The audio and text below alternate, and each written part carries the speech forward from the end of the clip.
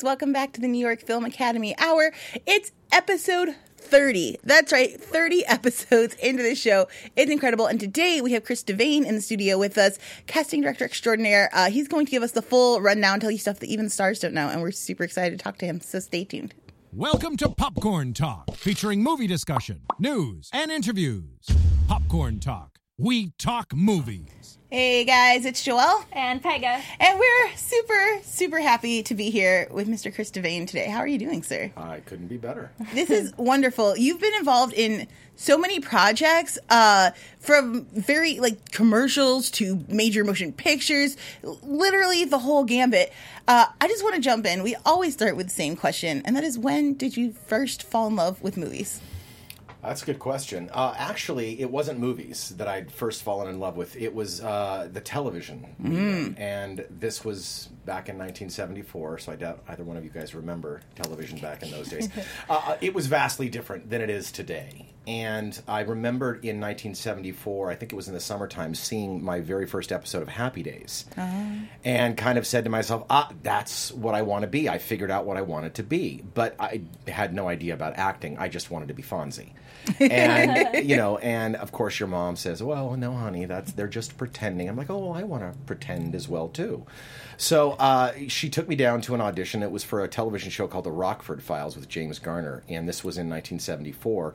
And I booked the very first job that I went on. So Wow. I kind of had a very whacked perception of what show business was truly about. I thought that your parents just take you down and put you in the movies. I didn't realize I had to compete and other people wanted to do this as well. So, and in the process of doing some of that cheesy 70s stuff, Love Boat, Rockford Files, Chips, things like that, those would air on television, and then I would have to go back to school the next day. And I think we all know how brutal kids can be in the teasing facet. So I made a decision at a very early and young age that I enjoyed the process of acting, and I enjoyed the whole entertainment industry. I didn't like that factor.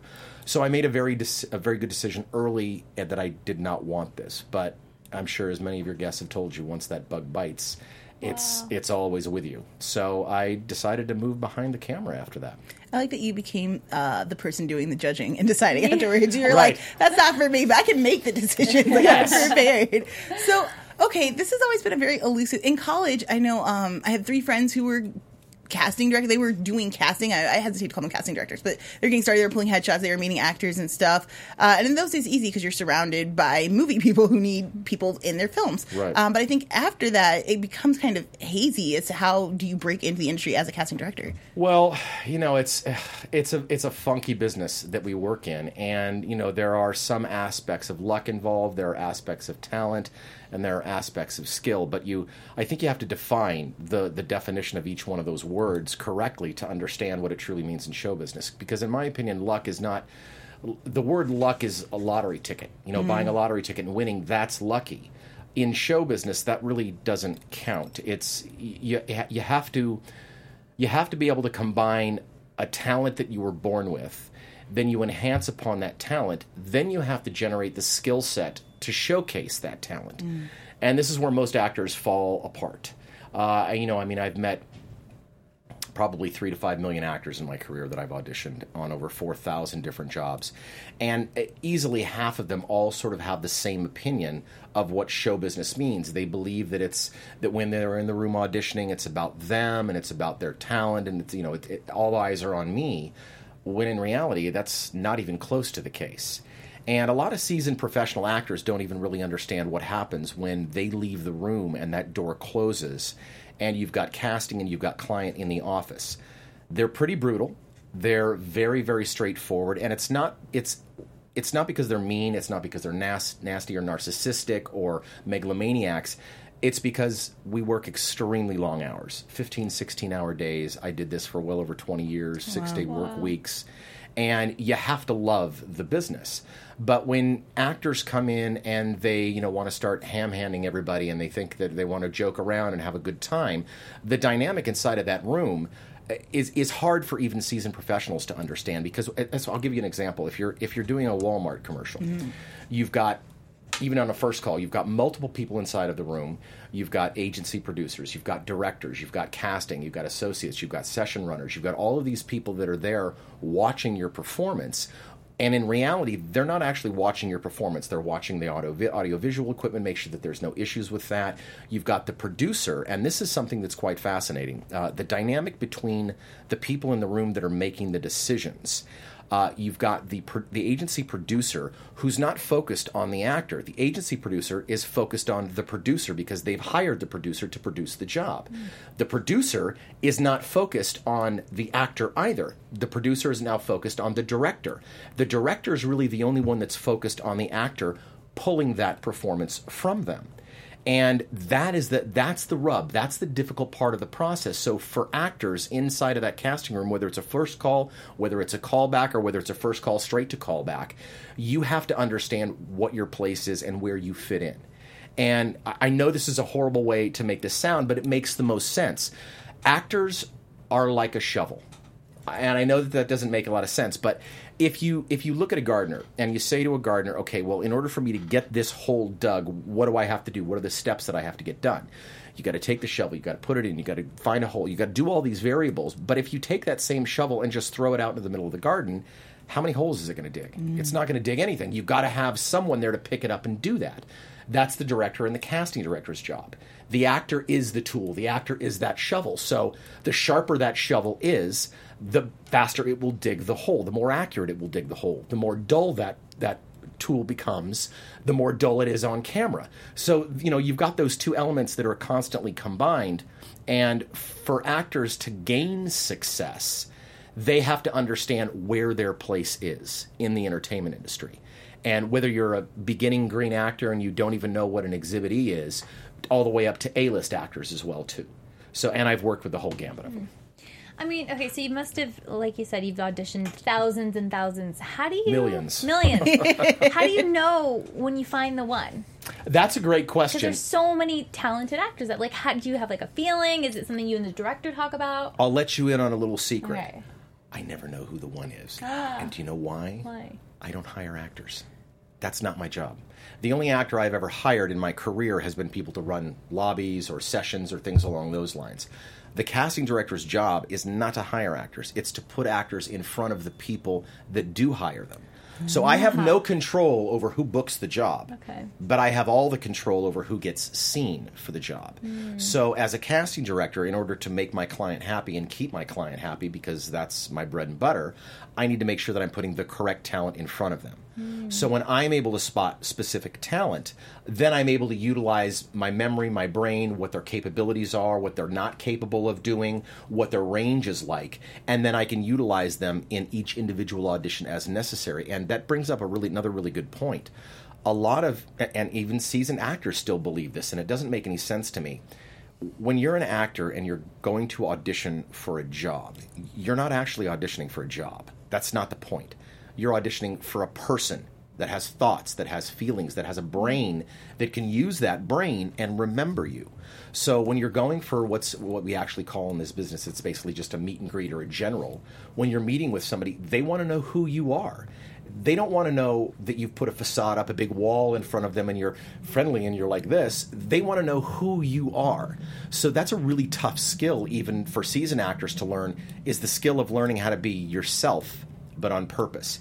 Because I got to know, are you going to be a prima donna? Are you going to want the red M&Ms separated from the green M&Ms at the craft services table? Because if you're that kind of an actor, it's my responsibility to let the director know this information as well, too, because they have to sit on set with them.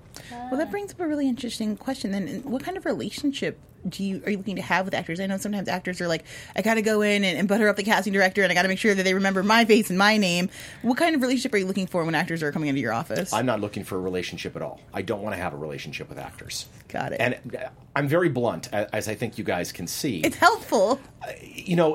I'm not there to party. I'm not there to have a good time. I'm there to do a job, as are the actors. That's all this is. It's a job, just like any other. It's like being a surgeon or it's like being an attorney. In order for you to get to the point of where you are that surgeon or you are that attorney, you've got to go through so many steps to get the information that you need so you don't kill somebody on the table or so that you don't end up putting some guy in prison that never did anything. So, there's no difference. It's a job, just like any other job that's out there. So now I'm curious about when you're coming into audition, you've got, okay, I heard a friend the other day complaining about the fact that he had 4 auditions in a single day. Mm-hmm. His complaint wasn't so much that he was getting a lot of attention and getting called into a lot of things. It was that he had 15 pages for 3 of them and 25 pages for the 4th. Wow. Yeah, and trying to memorize all this material, but also there was a fear of if I turn it down, maybe I'll never get asked in again. But if I'm not putting my best foot forward and give my best performance, how do you suggest managing that? Is it maybe don't take too many, or do you suggest never turning something down? Good question. A lot of it depends on what you're auditioning for. I mean, if you're auditioning for a feature film, you got to know it's going to be wall-to-wall copy. That's an industry term as well too. When there's a lot of dialogue you have to read, it's called wall-to-wall copy. When you're doing a commercial, you've got 2 or 3 lines of dialogue at the most. But when you're auditioning for a feature film, there's a huge amount of research that needs to be done for every single actor that auditions for a job. And when you have that much dialogue, casting directors can only see so many people. Mm-hmm. So they have to, for a commercial, if I'm going to do one role for a commercial and there's 2 lines of dialogue, I can see 80, 100 people in one day. If I'm doing a feature film that's got, like as you mentioned, 25 or 30 pages of dialogue, I'll be lucky if I could see 8 actors in a day. So the way that I'm scheduling that session, I have to make sure that each person that I bring in is efficient enough to at least complete the dialogue, and that's the issue. And that brings up a story that happened to me. This was, I want to say probably 15 years at least at this point. I did an MOW for CBS. Now, for those of you that don't know, an MOW is a movie of the week. They don't use that term as much these days, kind of like the Lifetime movies. Yeah. This was a really tough job. It was about cancer, and it was a first-time writer-director who had never really had any experience in the business and kind of put odd demands on us, which was, we need the talent of an A-lister in the body of a D-lister. And I'm like, okay, how am I supposed to do that? But okay, I'll do the best that I can. So I brought an actress in, but I'd only known her for a few years at the time. And the reason I brought her in was because she's very affable, very easy to get along with, very, very friendly. And I needed to make sure that the director had somebody, since he was so green, had somebody that he could work with. And in the Screen Actors Guild, for those of you that don't know, we have what's called a 60-minute rule, which means that I'm allowed to have an actor 60 minutes for free. If I go over 60 minutes, even so much as 60 seconds, and they sign out on that Exhibit E, I have to pay that actor $37.50 for every 30-minute increment out of my own pocket. So I don't have that much time to rehearse. But this particular actress I'd brought in, and normally when it's dialogue this tough, I won't rehearse an actor more than 20, maybe 30 minutes because I've got to lay down multiple takes. And then usually that night when I'm done, which is usually about 10 o'clock at night, I've got to go through and either I or my session runner's got to do edits to be able to get our client the best takes. Well, I rehearsed her had to be 55 minutes. There was nothing there. There was no emotion. She may as well have been talking about a carrot or a piece of string bean or something like that. So I reached around and I turned the camera off. I said, I really hope I'm not the first person to tell you this, but you're a horrible actor. Who told you to come to L.A.? Did your grandma tell you were really cute in some play when you were 12 and you need to come out here to L.A. and waste everybody's time? Because what you've just done is you've just now alienated a casting director. So this is what I want you to do. I want you to take a really good look around my office. I want you to burn a picture in your brain of what it looks like in here. I said, do you know why I'm asking you to do this? And she says, well, no. And I said, because it's the last time you're ever going to see it. And when you walk out my door, I'm calling your talent agent, and I'm threatening your talent agent that if she doesn't drop you as a client, none of her clients will ever get another time from me the rest of the jobs that I ever cast, which is pretty brutal and pretty fierce. Wow. And most actors can't handle that kind of in-your-face type of casting. So at this particular point, I'm already almost into overtime. She's already wasted an hour of my time. I'm not about to pay her overtime. So what do you think my reaction was at this point? Now she starts crying. Now she's crying, which I needed an hour earlier, and there was nothing there. So, there's a lot of times there's not a lot you can do. So as the tears began to flow, I had 5 minutes left. I reached back around and I turned the camera back on. And I said, action. And she booked that job in less than 60 seconds in one take. Wow. This is what we do for a living. Because I knew perfectly well I was not going to get the performance that I needed from her. Okay, here you go. I needed to pull that performance from her. And she had no idea what I was doing at the time. I knew I didn't have any more time to waste. So I had to do what I had to do to get the performance from her. And this is one example of many that you have to be able to manipulate the human mind every single time they're doing something odd. I mean, being an actor, it's a crazy job. It's one of the craziest jobs on the face of the planet. I still can't fathom why people would want to put themselves out there to be judged every moment of every single day. And that's exactly what they do. Here's an example. What's the second biggest fear of the human species? Not number one. What do you think number two is? Being judged. Death? Yes, Yeah. you're correct. Number two is dying. What do you think number one is? Being judged. Public speaking. Ah. So, in other words, if I'm at a funeral, I would much rather be in the casket than standing up delivering the eulogy. This is the typical human mind. So you're getting into a job that's absurd and abnormal to start with. And then to put yourself out there to be judged consistently over and over and over again, you can imagine how much thick skin that actually takes. Because not everybody can do it. See, I really appreciate this frankness. I know some people might be balking at, like, how you just make somebody cry. But I feel like, especially having seen actors go through it and knowing, you know, many of them holding 4 jobs down so that they can do the acting thing, which usually doesn't pay a single bill, but at least got them like some exposure or in the presence of the right people. I think coming in knowing that you need to have a tough skin, knowing that people are going to try to provoke you to get the emotions they need out of you because they have to get that shot because it is expensive and time consuming. I think all of this is valuable. What can actors be doing ahead of time to kind of either build that thick skin or be the most prepared they can be coming into this? Learn your job. That's all there is to it. You're an actor. It's a job. And this is a really good story. I'm sure you guys have heard of the actor Kevin Spacey. Yes. Well, you know, Kevin has sort of this mantra that he talks about, and I've got 2 little Kevin Spacey stories I want to tell you. Love it. The first one, he was on a television show called Inside the Actor Studio. So for those actors that are out there, I'm sure you guys have seen this. This was an old episode. This was about 12 or maybe 15 years ago. And one of the young students had stood up and said, you know, Mr. Spacey, you know, I'm such a huge fan. You know, your work has motivated me. And my main question is, how did you get through the dry times, waiting for that brass ring to come, waiting for that final success? What did you do? How did you motivate yourself through those dry times? And then suddenly had that success, and then you knew that it was all worth it.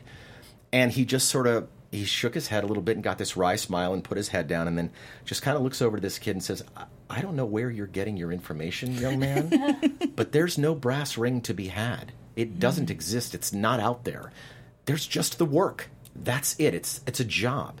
And if you spend your entire career waiting for some facsimile of success that you've created in your own brain, you're going to miss everything there is to be about an actor. And I'll tell you another story. I know I'm a little long-winded, but this comes straight into it. Whenever I teach, I usually like to close with, you know, something that somewhat is motivating to them so that they understand where they fit in this job is not all bad. It's not all nasty. It's not all negative. You don't have to deal with people like me all the time, constantly. But regardless of what kind of business you're going to get into, you have to find your happy medium. You have to understand what your purpose is and why you're even doing it. And this brings up a good point. My mom had one goal in her entire life, which was to just say that she stood under the Eiffel Tower. That was it. And it's not a difficult goal to achieve. She didn't say she didn't want to be the president of the United States. She didn't want to be a billionaire. She just wanted to stand at the Eiffel Tower. So I think it was maybe about 15 years ago, I brought her to Europe and we did the whole European tour. We did Italy and we did France and the whole 9 yards. And the first stop, I think we stopped in Amsterdam. And then we had to take a train from Amsterdam to the Paris station and then take a taxi from the Paris station to the Eiffel Tower. Well, we hadn't checked into our hotel. We hadn't done anything. And we had all of our luggage and all of our bags there. And my mom's got a fake hip as well, too. So, you know, her getting around, sorry, Mom, but her getting around was, you know, somewhat difficult. So, and my mother's the exact opposite of me. She's very calm. She's very reserved. She's very sweet. She's very, you know, very relaxed. Well, If there are any Parisians listening, I'm apologizing in advance. But however, Parisians are not known to like Americans very much. Not the French, just people that live in Paris. And they don't like people that don't speak French. So for us, it was a double whammy. Oh, boy. We didn't speak French, and we weren't French, and we were American. So anyway, we get into the taxi, and about, I don't know, maybe 5-6 minutes into the cab ride, this cab driver starts talking to somebody on the radio, and he's being very rude. He's being very obnoxious. You know, he's telling us, you know, you need to go this way and you need to go this way. And my mother's like, who are you? Who are you? And out of nowhere starts screaming at this guy. Who do you think you are? How dare you treat people like this? And it literally went on. And I'm saying to myself, who is this woman? I've never met this woman in my life. But suddenly there she was. So we pull the cab over, and she says, let me out. And we're 3 blocks away from the Eiffel Tower. Let me out, let me out. We're dragging all of our bags out. She's got a bag hip, and we're kind of limping down the street, dragging all of our suitcases just to get to the Eiffel Tower. Well, the reason that I tell this story is because we still talk about this today. As a matter of fact, I literally just talked to her about this last night. And every time we talk about the story, it gets funnier, it gets more dramatic, it gets more interesting. But what's interesting about the story is not once have we ever mentioned the fact that we actually stood at the Eiffel Tower. The only thing that we ever talk about was the journey to get there. And that's all we really have. That's all we have is just the journey, because you can't do anything to change yesterday, and nobody is guaranteed tomorrow. So if you focus your entire life thinking about, oh man, I just went to that audition and I blew it, I should have said this or I should have said that, I can't begin to tell you how many actors have come back and knocked on the door after they've left saying, oh, I have another idea. Can I do it again? Can I do another take? Can I do this or can I do that? The answer is no. Because what happened in that room was part of your journey, good or bad. It doesn't matter. Casting directors have intelligence. We can use our imagination. So even if you blow lines, or there's an industry term doing what's called farting through all of your dialogue, which basically means forgetting your dialogue and then trying to improvise it and then completely blowing it. Even actors that do that, that's part of the process that we go through. And that allows us more information as well, too. So as actors, if you can focus your entire life just on the journey, then you've already won. Then you've already got the success, because that's what this is about. There's only the work. That's it. And if you can focus on that, understand what your place is, and say, this is my journey, this is what I'm planning on doing, then no one can stop you. Mm-hmm. And then there are no such things as failures. And that, I absolutely despise that word. There's no such thing as a failure in this business. Nobody fails. There's just people that quit. And why do they quit? Because they have no idea what they're doing. Because they believed Grandma, that they were so talented, and they came out here and they decided they were going to give it a shot. And unfortunately, many of those, hundreds of thousands of those actors every year get taken advantage of so badly. Because this is what will happen. They believe Grandma, they come in here, they get on a plane from Alabama, from Italy, wherever they're coming from. They come out here, ready to go, raring to go. Grandma said I was talented, I'm here to go. They buy an agency guide from Samuel French. They start sending out their headshots. Now, most people would say, anybody that knows anything about the business, you're not going to get any calls. No one's going to call you. But in reality, there will be people that will call. Unfortunately, the reality of those people that call is kind of a nightmare, because this is what happens. Oh, we think you've got a great look. You're very commercial. Why don't you come down to our office, do a cold reading for us, and then we'll see how good you are. And if we think that you're good, then we'll start submitting you for work. So you've been here 2 weeks. You call Grandma on the phone. Grandma, I can't believe it. My dream is coming. You were right. My dream is coming true. I've already got my first meeting with a talent agency. So you're doing cartwheels. You can't believe it. You're ecstatic. You don't know anything about show business, but now you've got your first meeting. So you go down there. They say, you're great. You're wonderful. These pictures you have here, these are not really industry standard. So here's what I need you to do. I need you to go to this specific photographer and take about $5,000 worth of photos. Then once you're done with that, I need you to go to this specific acting teacher and get about $5,000 worth of acting classes. Now, once you're done with both of those, come back and then we'll start submitting you. So what do? You believe the only person that you know, because you have no other intelligence when it comes to the entertainment industry of what you're supposed to do or how to get started. So you jump through those hoops. You spend the $5,000. Headshots, by the way, are about $250. But for the story, you spend the $5,000. Then you go spend the $5,000 on the acting classes so somebody can teach you how to walk with a book on your head, teaching you balance or something, because we know how important that is. Then once you've jumped through both of those hoops, you go back there, you knock on the door, they open, can we help you? And then you say, well, wait a minute, don't you remember me?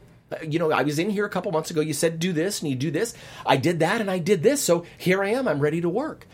And this is exactly what they hear. Well, business is a bit slow right now, so I tell you what, why don't you leave some of these headshots, and if anything comes in that we think you're right for, we'll submit you and we'll let you know. Now, what just happened to that actor? They just got taken advantage of. They just got robbed, basically. Because in this business, the more you know, the better off you are.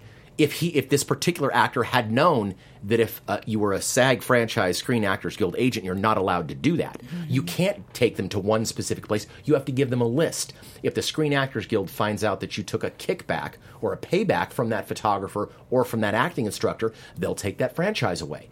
That's part of the process. But for actors that don't know any better, that's the first thing. They're going to listen to the first thing that somebody gives them information from. They get taken advantage of. They get bitter. They get angry, they go back home with their tail between their legs, hating LA, hating the narcissistic people that work in this business. They're all con men, they'll rob you blind out there. Yeah. And why? Because they had no idea what they were doing here. Right. And that's one of the worst parts of this business. And then, if those actors are incredibly unlucky, then they run into somebody like me. And they usually have a tendency to run into somebody like me on my 15th or 16th hour.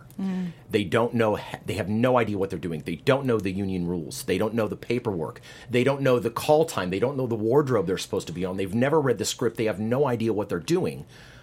When those actors show up in my lobby, and they'll come to me and say, hey, there's this paperwork here. How am I supposed to fill this out? I'll say, hey, you know what? I'm a little busy right now. Give me a minute.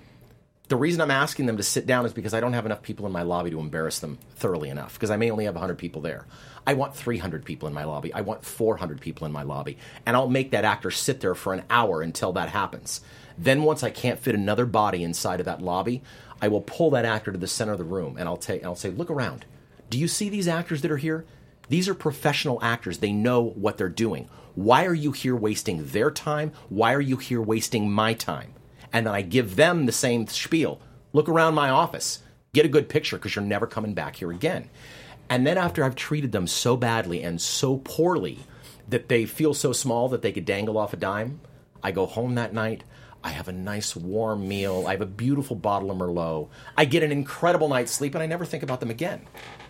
That's show business. That's what this business is. I almost want to stand and applaud. And again, people will think this is mean, but it's not mean. Like, if you don't know, many actors, when they start, have no idea that there's going to be paperwork involved. What is all of this stuff that I have to do? Yeah. Why do I have to fill all these things out? What is an I-9? How do I file this stuff for taxes at the end of the year? And if you don't know any of these things, you risk screwing over your entire production, because when they get audited, if your paperwork is not done correctly, everybody else is in huge trouble. Well, it's not just that either. It's the Screen Actors Guild that will bury casting directors as well, too, because we have what's called an Exhibit E. Now, this Exhibit E is a commercial sign-in sheet, and it has to be filled out very, very specifically, which is what brings that 60-minute rule back that I had talked to you guys about. If actors don't fill this out correctly, or they put the wrong call time or the wrong in time or the wrong out time, or fail to put their member number or their social security number, whatever they've done, this has to go back to Station 12 at the Screen Actors Guild. When they look at that, they look at this and say, well, there's a lot of whiteouts on this, there's crossing out, there's this and that. I think this casting director may be trying to pull a fast one and not have to pay any of his actors any overtime. And that becomes the issue. So when actors don't know that information, I certainly don't have 5 minutes to stop what I'm doing to teach them their job while they're doing it.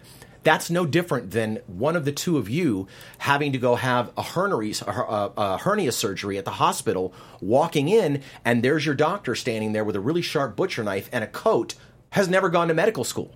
But the knife he owns is really, really sharp, and the coat is really white, so that should be all that really matters. Now, I'm sure if you're a regular person, you'd be far angrier at that than a casting director treating an actor poorly for not knowing their job. If my surgeon doesn't know their job, I guarantee you I'm going to be just a bit more agitated if I'm still alive. What's the smallest thing an actor can do that would make the biggest difference? learn how to be themselves on purpose. That is such a hard thing to do. We know you can act. If you're an actor and you're standing in my lobby, great. That's fine. That's wonderful. That's glorious. But that's 10% of the job.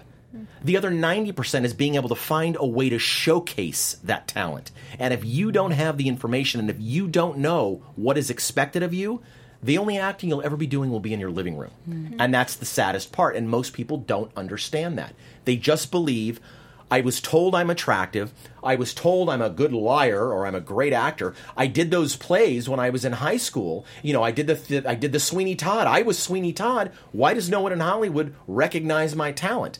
Well, nobody in Hollywood recognizes your talent because you can't get in the door. And once you get in the door, there are not that many casting directors that are out there. A lot of people think that there are just hundreds of thousands. There aren't. There's about 300 to 400 maximum in LA that are prolific, that do more than 1 or 2 jobs every month. Now, the facility that I was working at, I was doing 7-8 jobs a week, every single week, sometimes 5,000-6,000 actors through my lobby every single day, doing Polaroids, doing size sheets, checking their times, making sure they're available for callbacks. All of these are all variables that every casting director has to deal with. And that's why casting directors have to put their trust in the people that they hire. Because we're not one-man bands. We can't do it by them ourselves. So when I'm casting a job, I have to make sure that I've got a lobby runner in my office. Now, if I'm casting more than one job, depending on how good the lobby runner is, they may be able to run the lobby for multiple jobs. Most are not. Most of them are actors that are just trying to kind of get in on every casting they possibly can, and they work cheaply. So that's the reason that they do that job. So I have to be very cautious about who I'm hiring to run my lobby because that's money running out the door. Every overtime is $37.50 out of my pocket, and I can't afford to do that. So I've got to make sure my lobby runner knows what they're doing. Then I've got to make sure that my session runner knows what they're doing. Now, there's 2 different types of things in this business. You've got the casting director and the casting associate. They're pretty much the shingle that's hanging out there. They're the ones that are doing what's called prepping the job. We get the breakdown or the specs on the job, the specifications, what the run is, what the rate is, you know, whether it's union, whether it's non-union, all the different variables, what we're looking for, what type of ethnicity, what age frame, all the rest of these variables.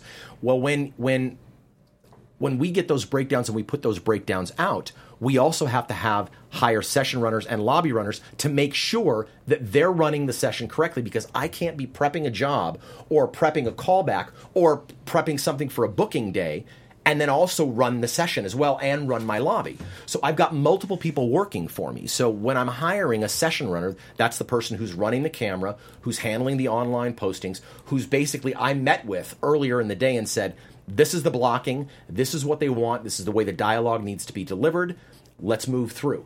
And then what I'll do is I actually do what's called sitting in Video Village, especially if I've got multiple jobs. If I've got 4 or 5 jobs going on, I'm sitting there watching a bank of televisions, all with the volume turned down, because I have to trust my session runner, and I can't listen to volume on 4 of them. But it does allow me out of the corner of my eye to watch the blocking, to make sure that they're moving in and out of the scene correctly. That's the first process. Then I'm sitting in front of a bank of 3 computers, prepping one first call, prepping a callback, handling all the Station 12 information, then pulling in to actually bid another job as well, too, because that's how casting directors get jobs. We have to bid them against others. People don't just come and go, here you go, here's a job for you. It doesn't work that way. Sometimes it does. If you've got a really good relationship with the producer or the director, they will come to you consistently. But just because they're coming to me does not necessarily mean they're going to hire me. They may find someone that will do it faster, cheaper, or better, or know better talent, or have a way to be able to get them what they need less expensively, because it's all about the mighty dime. That's exactly what everything is in show business. So that's the process that casting goes through. Every job we have. So it's understandable why, people not being on their game or prepared when they show up is frustrating when you have that many balls in the air. I cannot take on anything else.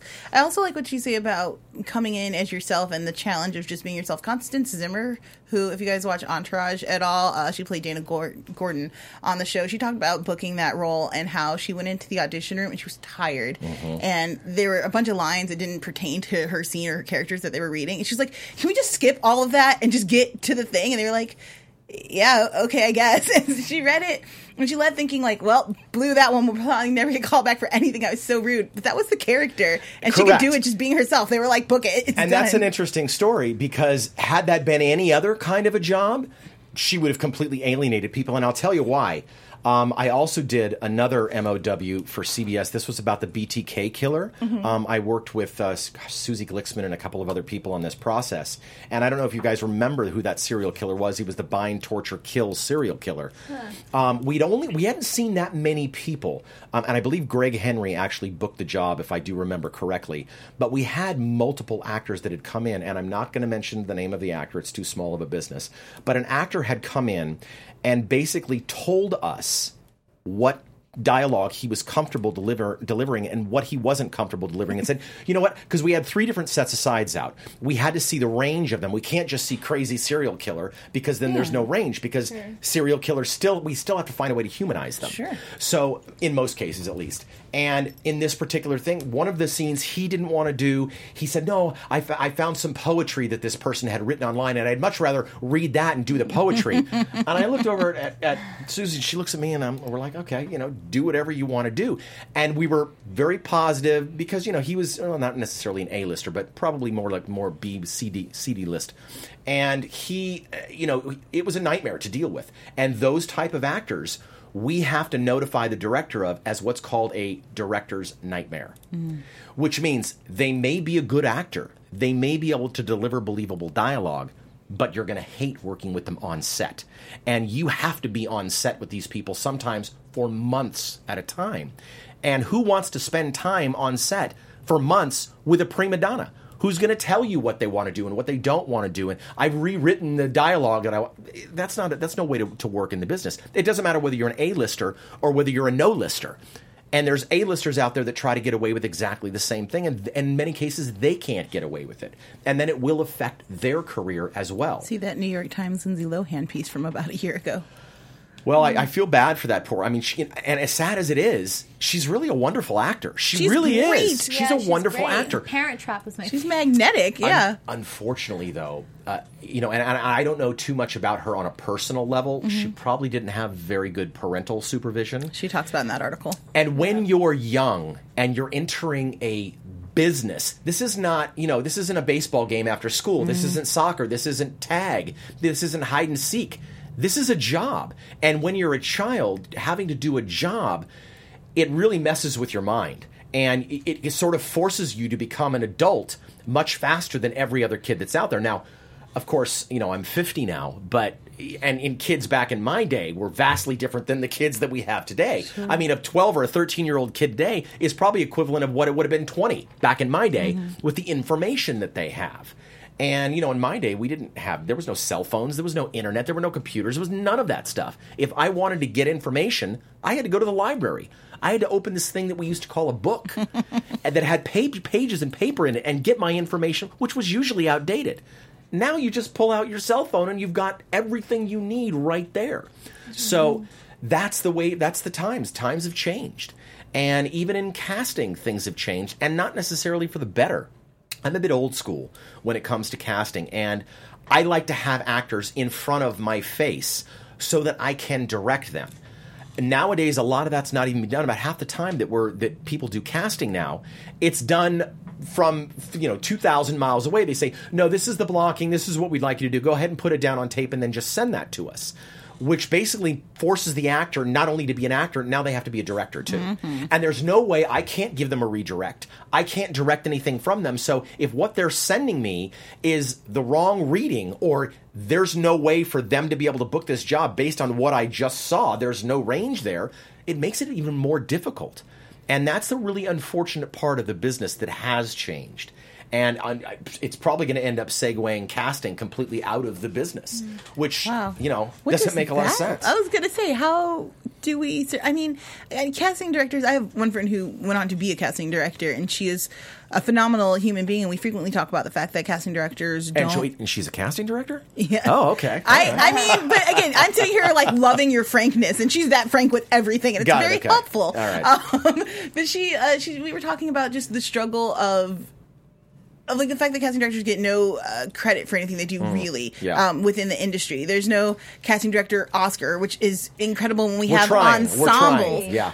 I'm with you guys, especially when look at big ensemble pieces like August Osage County or something, where you need all those actors to not just be individually incredible, but Yeah. also be able to work with one another. And believe it or not, it's not just because a lot of times when you're just working with above-the-line talent with the A-listers, that's an easy thing to do. If you're dealing with a script where you don't have the budget for an A-lister, you need talent.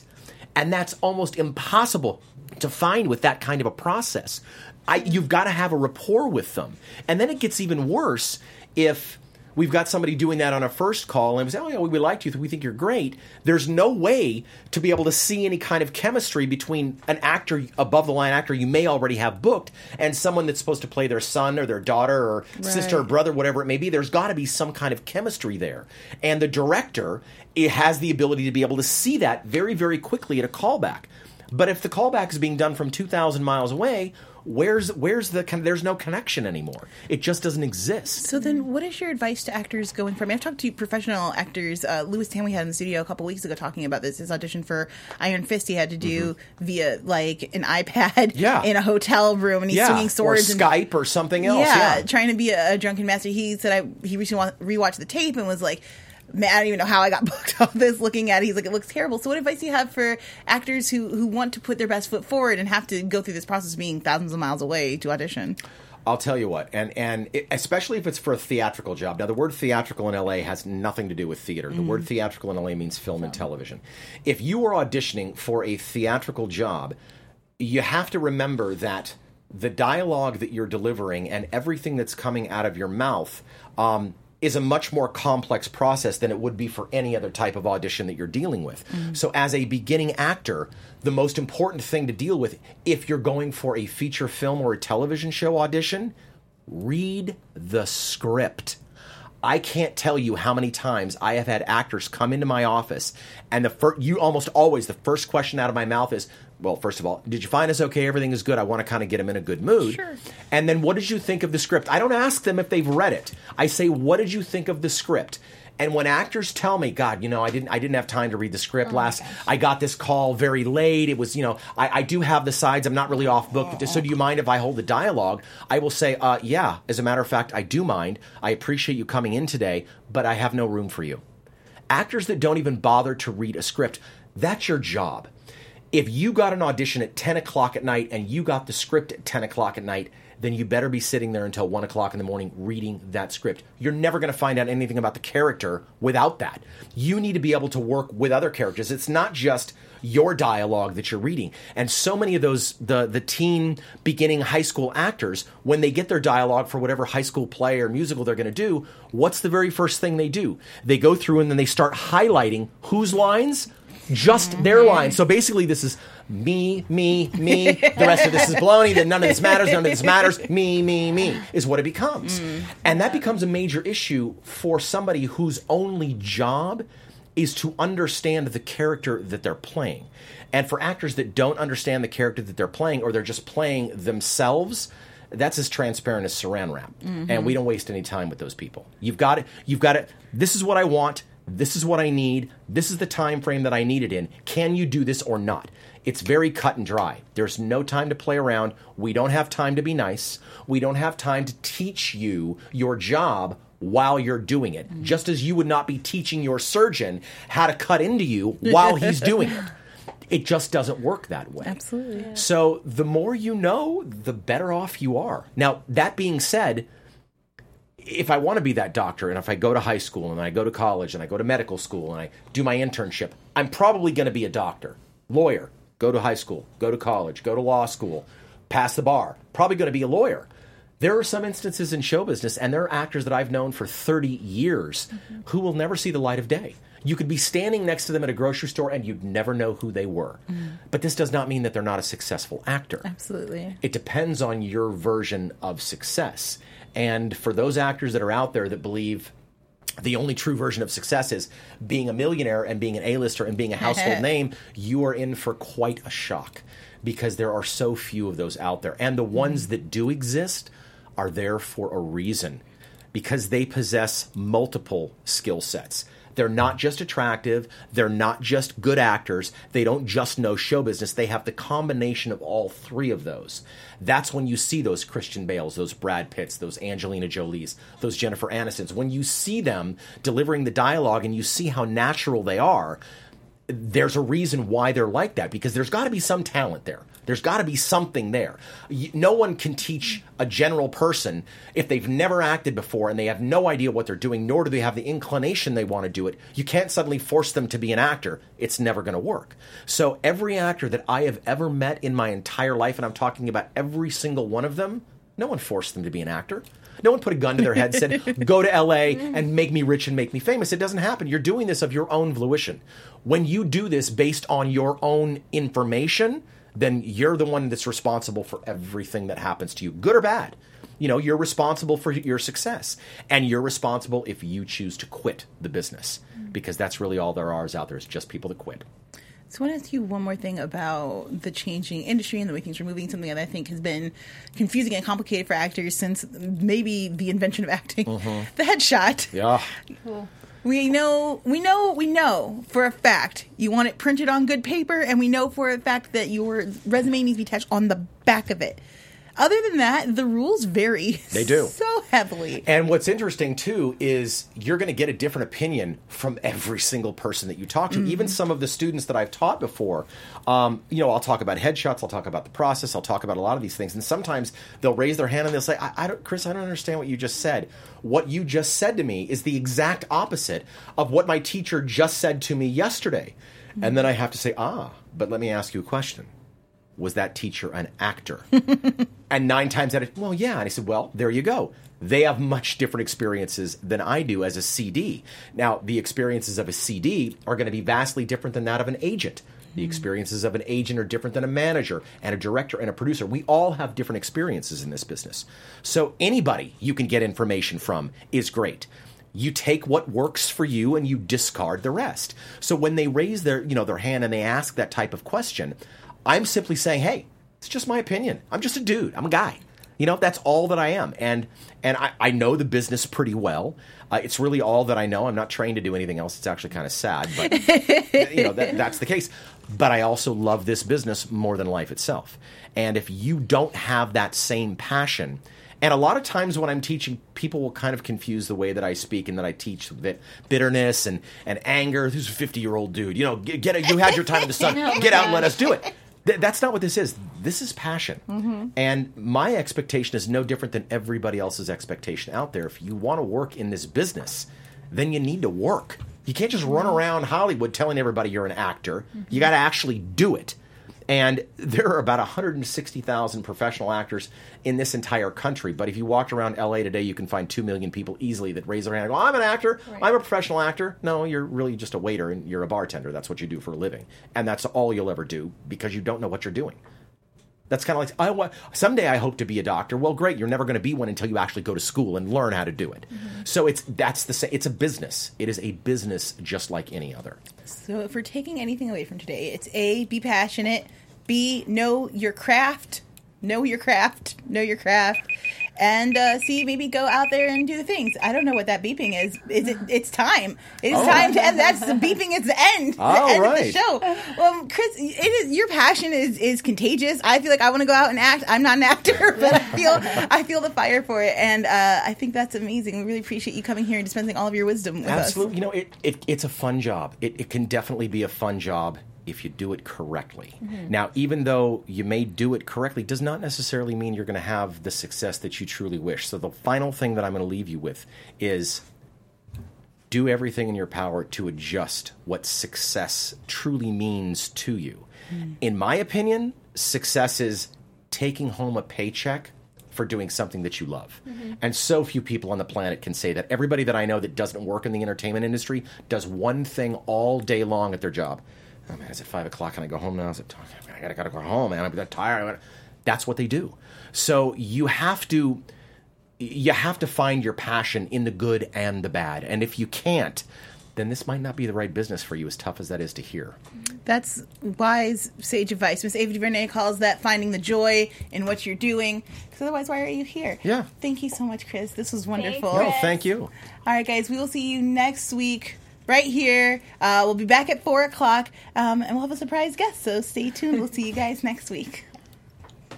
Kevin Undergaro, Phil Svitek, and the entire Popcorn Talk Network, we would like to thank you for tuning in. For questions or comments, be sure to visit popcorntalk.com. I'm Sir Richard Wentworth, and this has been a presentation of the Popcorn Talk Network. The views expressed herein are those of the hosts only and do not necessarily reflect the views of the Popcorn Talk Network or its owners or principals.